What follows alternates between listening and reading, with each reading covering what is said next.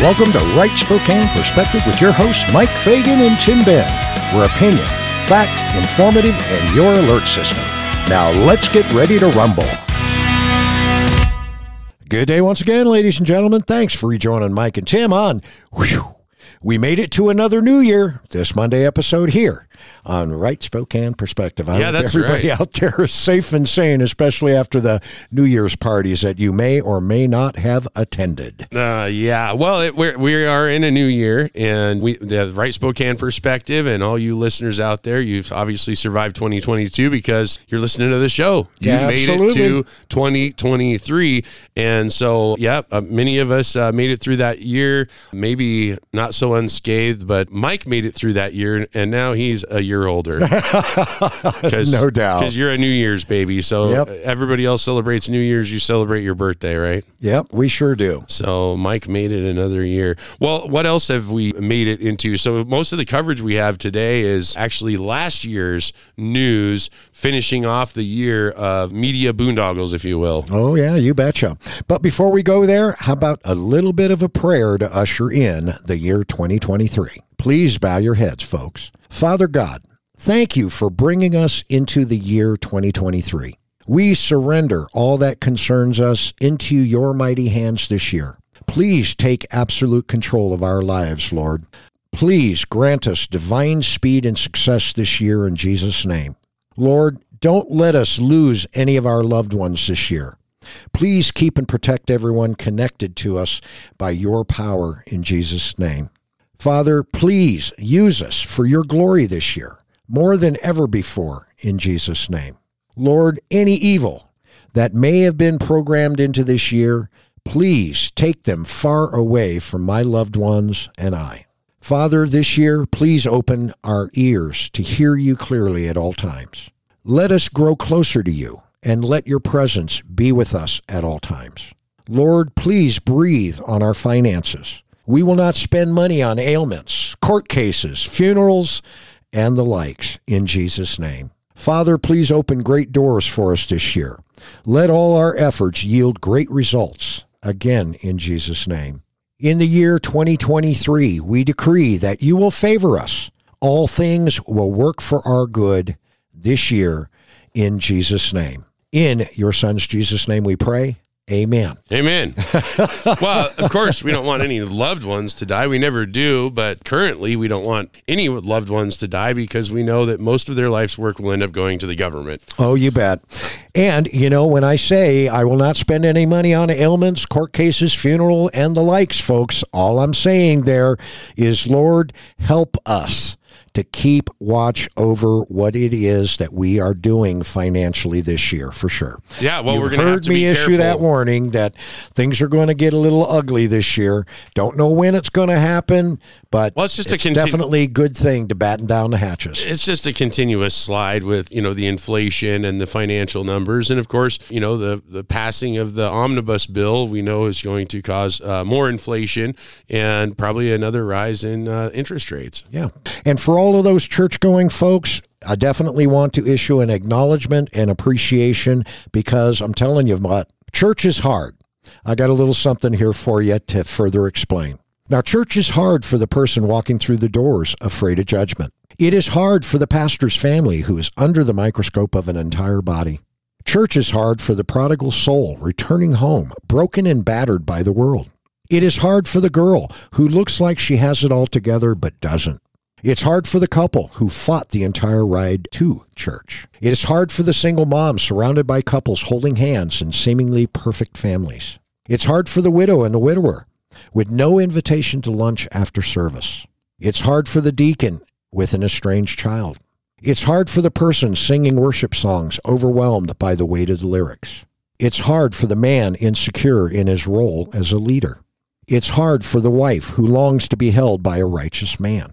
It's hard for the nursery volunteer who desperately longs for a baby to love. It's hard for the single woman and single man praying God brings them a mate. It's hard for the teenage girl wearing a scarlet letter, ashamed of her mistakes. Church is hard for sinners. It's hard because on the outside, it all looks shiny and perfect. Sunday best in behavior and dress. However, underneath those layers, you find a body of imperfect people carnal souls, selfish motives. But here is the beauty of church. Church isn't a building, mentality, or expectation. Church is a body. Church is a group of sinners saved by grace, living in fellowship as saints. Church is a body of believers bound as brothers and sisters by eternal love. Church is a holy ground where sinners stand as equals before the throne of grace. Church is a refuge for broken hearts and a training ground for mighty warriors. Church is a converging of confrontation and invitation, where sin is confronted and hearts are invited to seek restoration. Church is a lesson in faith and trust. Church is a bearer of burdens and a giver of hope. Church is a family coming together, setting aside differences, forgetting past mistakes, rejoicing in the smallest victories. Church, the body and the circle of sinners turned saints, is where he resides, and if we ask, he is faithful to come. So even on the hardest days of church, the days when I'm at odds with a friend, when I fought with my husband because we're late once again, when I walked in bearing burdens heavier than my heart can handle, yet masking the pain with a smile on my face, when I've worn a scarlet letter under the microscope, when I've longed for a baby to hold or fought tears as the lyrics were sung, when I've walked back in afraid and broken after walking away, I'll remember God has never failed to meet me there being church. God, that's so good, man.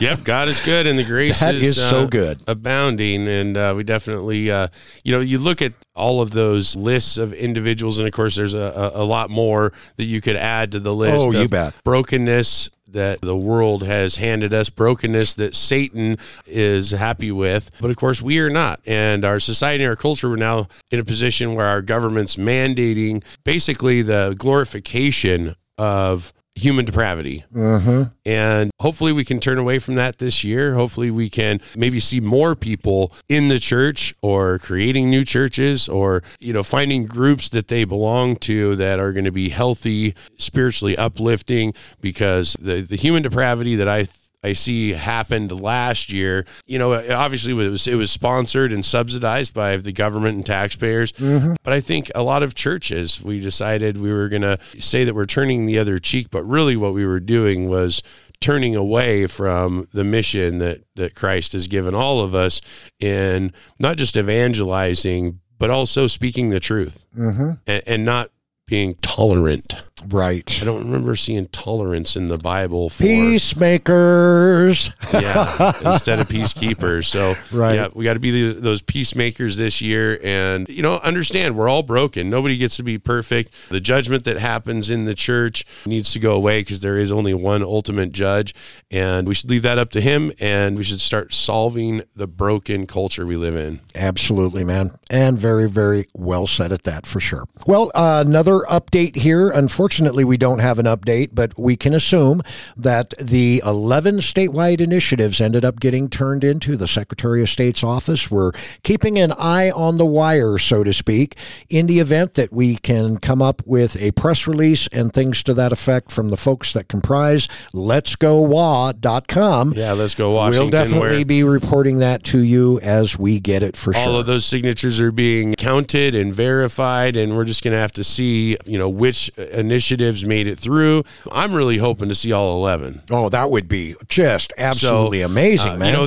That process is ongoing. That's a process that takes some time. Mike, you've got some experience with that. Yeah. Even though the deadline to get those things in was December 19th for the organization to have time to put them together, the state's going to be reviewing those and looking over those to qualify those initiatives, till the end of January? Yes. Well, it all depends on how long it's going to take in order to count them. And because you've got 11 different initiatives, and let's just assume that all of them ended up garnering the minimum required amount of signatures to put them over the threshold. All 11 ended up getting turned in. And, previously it would take roughly about a week per initiative in order to get that done. But if the Secretary of State had any consideration for the citizens that they represent, then they obviously would be hiring in a bunch more people, and they would assign teams to the various 11 different initiatives to see about getting them counted. So, well, because right now the initiative process is one of the few mechanisms that us Washington citizens have for direct democracy anymore. Well, not just direct democracy, but to hold the obviously corrupt Olympia accountable. And of course, we see that the Inslee-Ferguson regime is looking at not only stealing more of our money, because it's not taxes, it's theft, it's legalized plunder is what it is. And they want to take that money and go after their own citizens, not just for more taxes, but also go against our Second Amendment right, take away more of our gun rights, take away more of our freedoms. Yeah, and well, we definitely know that that's what Inslee and Ferguson has got on their agenda right now. Yep. Oh, they've been talking about it for a whole week. Right, and go soft on crime. Yeah. They want to go continue to go soft on crime, continue to go aliens coming into our state. And soft on drugs. Yep. But they're definitely going to want to get hard on you. Yeah, whacking us with a stick again. You bet. First headline, ladies and gentlemen, more overreach. Pre-filed bill would require owners to register rental property with the state. This hails out of a Grays Harbor newspaper, folks. A bill has been pre-filed for the upcoming Washington State legislative session that would require owners to register their rental properties with the state. Now, didn't we just talk about a bill that would require landlords to register their tenants to vote? Yeah. And now we're talking about a bill to go after landlords to create more paperwork and a more of a burden on landlords, basically creating a whole new bureaucratic program. Yes. And so this is going to cause, we just talked about homelessness at the end of the year. We talked about people couldn't afford housing. They can't afford to buy a house, much less rent a place. We've got, the cost of living just skyrocketing, and the government continues to do things like this that just adds cost to housing. Yeah. Now, the senators introducing the bill say that the availability of affordable housing is a constant concern, and introducing a database of all property in the state available for rent and the price per month would help find housing. This is Senate Bill 5060, and it would require landlords to register, then update the status of their rental units every 2 years with the Department of Commerce. So you got a program that's going to be in the Department of Commerce. It's also going to have ties to legislative oversight, so they can kind of tweak the program as it goes. It's probably also going to have the cost of in the data collection aspect of it. It's going to either they're going to have a third party do it, or they're going to have the Secretary of State, some kind of auditing type entity to maintain the database. That's all huge costs. They are. And who's going to pay those costs? Well, it's going to be the people that can't afford the housing already. There you go, man. That's exactly the way it's going to roll out, too. and they're probably, what are they going to use some of the property taxes from the people that are paying in to the state tax coffers to do this? I just think it's absurd. We need bills coming from Olympia that's going to reduce the cost of government on citizens already struggling. But we're going to have to take a break. We're going to come right back with some more news at all levels. Don't go anywhere. To our Spokane area veterans and their families, if you haven't checked out the Hilliard Veterans of Foreign Wars Post 1474, located at Diamond and Regal Street in Spokane, you gotta be there or be square. The Hilliard VFW is there to assist you and yours with all your VA questions. Give them a call at 487-3784. Weekly bingo, cards, bowling, dart tournaments, and meal specials are just a few more things that the Hilliard VFW offers. Stop on by, give them a call, 487-3784. A lot of your beef comes from Brazil, Africa, and China. Bet you didn't know that. The Spokane County cattlemen know that, and they are the ones advocating for country of origin labeling on the meat that we buy and feed to our families. Find them on Facebook right now. That burger you just got at your favorite drive-thru has over 1,000 different DNAs in it. Well, you may want to consider buying from local producers. And in other words, folks, buy locally. The Spokane County Cattlemen are on Facebook and are there to advocate for you, educate and inform you on what's happening in the global and local meat industry. With today's corona-controlled society, the shopping restrictions, and possible rationing, making sure that your family doesn't experience food insecurities should be our top priority. You can do your part. Be secure. Buy from local growers and producers.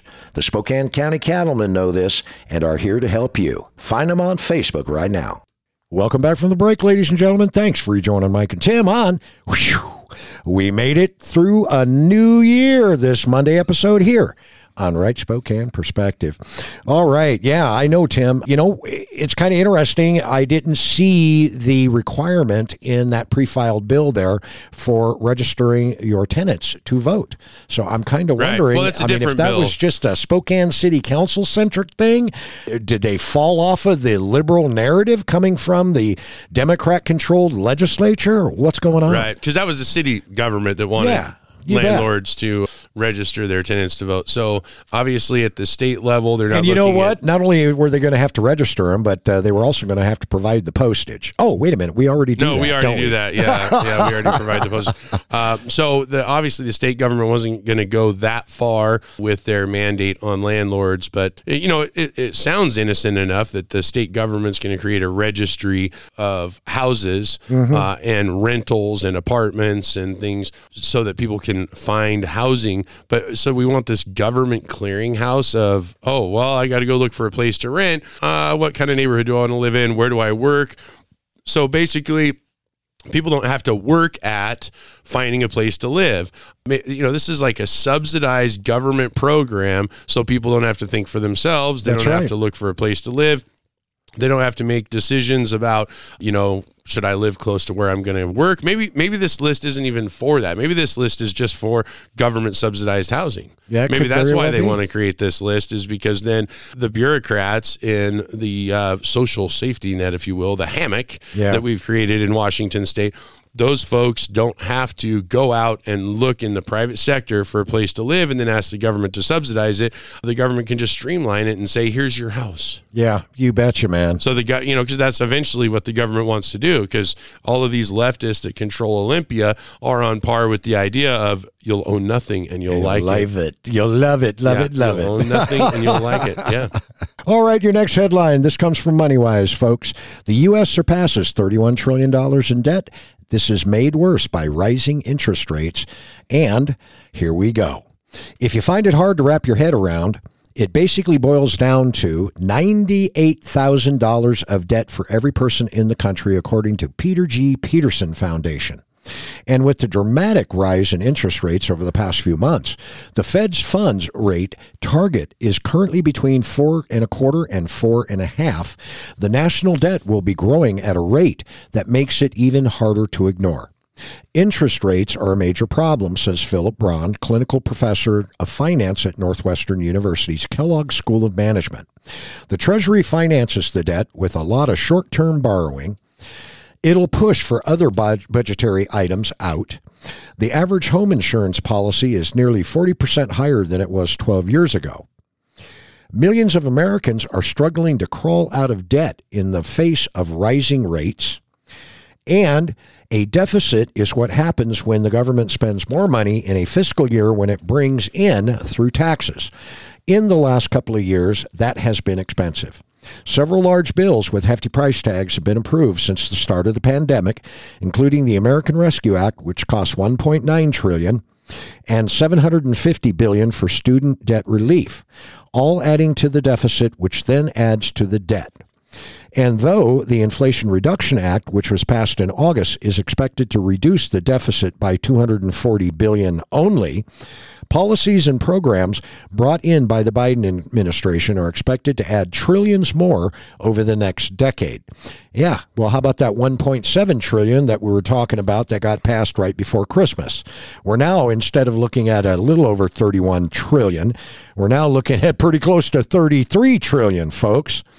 Now, excessive borrowing will lead to continued inflationary pressures, drive the national debt to a new record as soon as 2030, and triple federal interest payments over the next decade, or even sooner if the interest rates go up faster or more than expected. Man, oh man. Well, and raising the interest rates, it does. And you know, the feds, they don't get a special interest deal, man.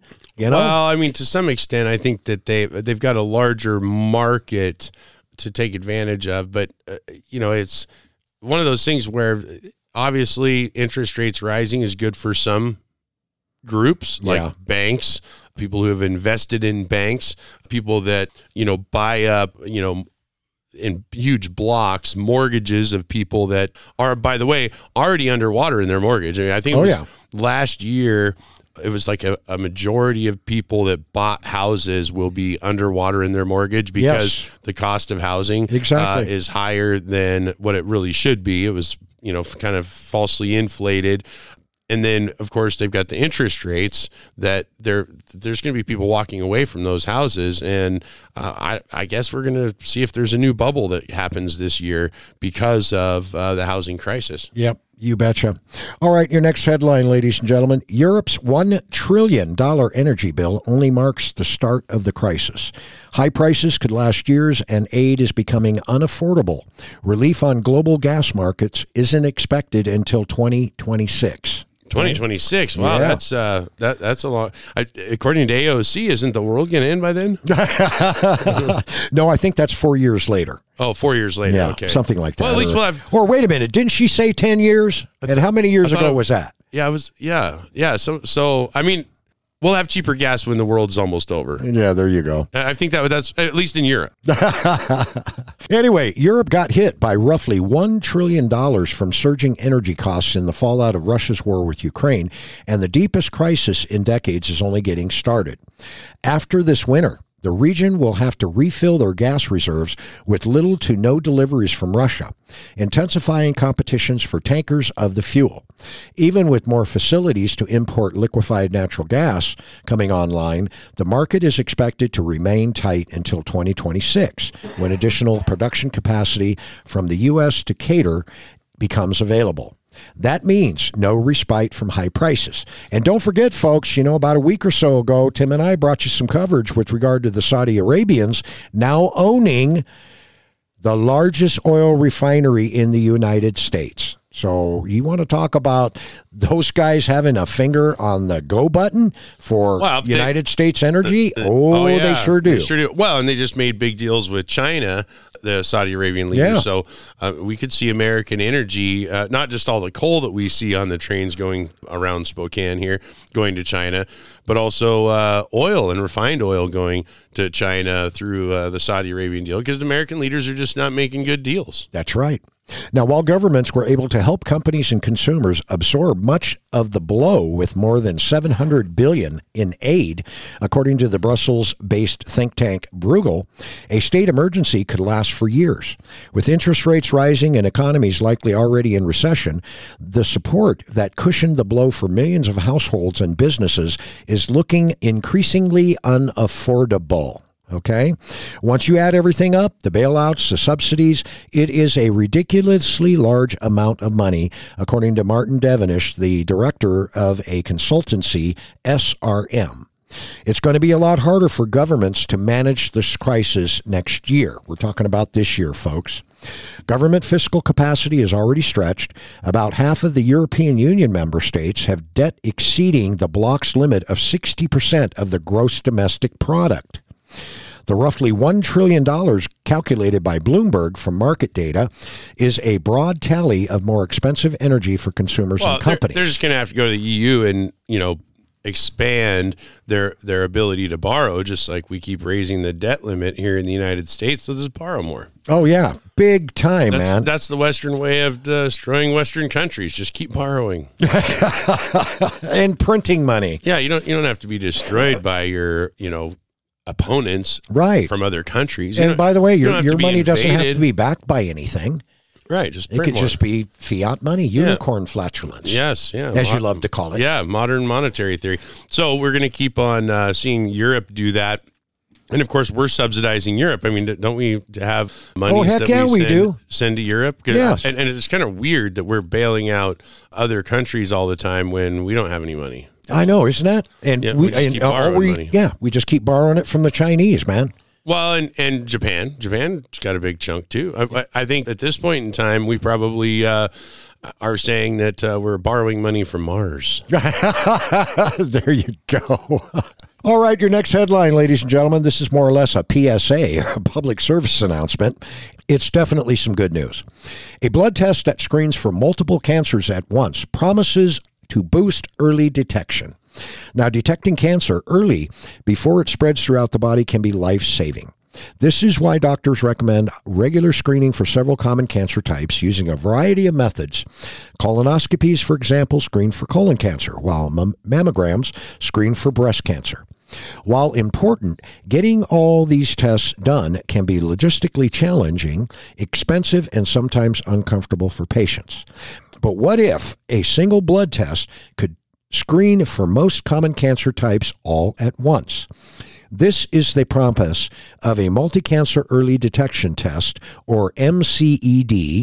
This year, President Joe Biden identified developing MCED tests as a priority for the Cancer Moonshot, a U.S. $1.8 billion federal effort to reduce the cancer death rate and improve the quality of life of cancer survivors and those living with cancer. Well, I think it's kind of interesting that this article points to Biden. I am extremely sick of everything that humans do. Hey, Mike, when you take out the garbage tonight, you're going to have to somehow thank in a Facebook post Biden for helping you take out the trash, because he subsidized some form of energy that allowed you to have the plastic and the tennis shoes to go out, and the bailout of the, supply chain from the Biden administration that allowed you to have enough trash to take it out. It's just, that's the way these stories go. Everything is thanks to the president of the United States. No. Right. What about the people? I thought this country was about we the people. Who cares about Biden? Biden has zero to do with cancer research, unless he's going to use Hunter as an example, because I'm sure, all that drug use. Yeah. Yeah. And, I'll tell you, man, for one reason or another, I seem to recall seeing something that Biden was doing a month or two ago with regard to cancer and cancer patients, cancer survivors. And right. I don't know if it was just acknowledging a cancer month or if something else was going on, but in the event that Biden was out there touting this particular MCED situation and the fact that he's now subsidized the industry with $1.8 billion in federal funds. But he didn't subsidize. They sure didn't make any big deal out of it. No, but he didn't subsidize it. The taxpayers did.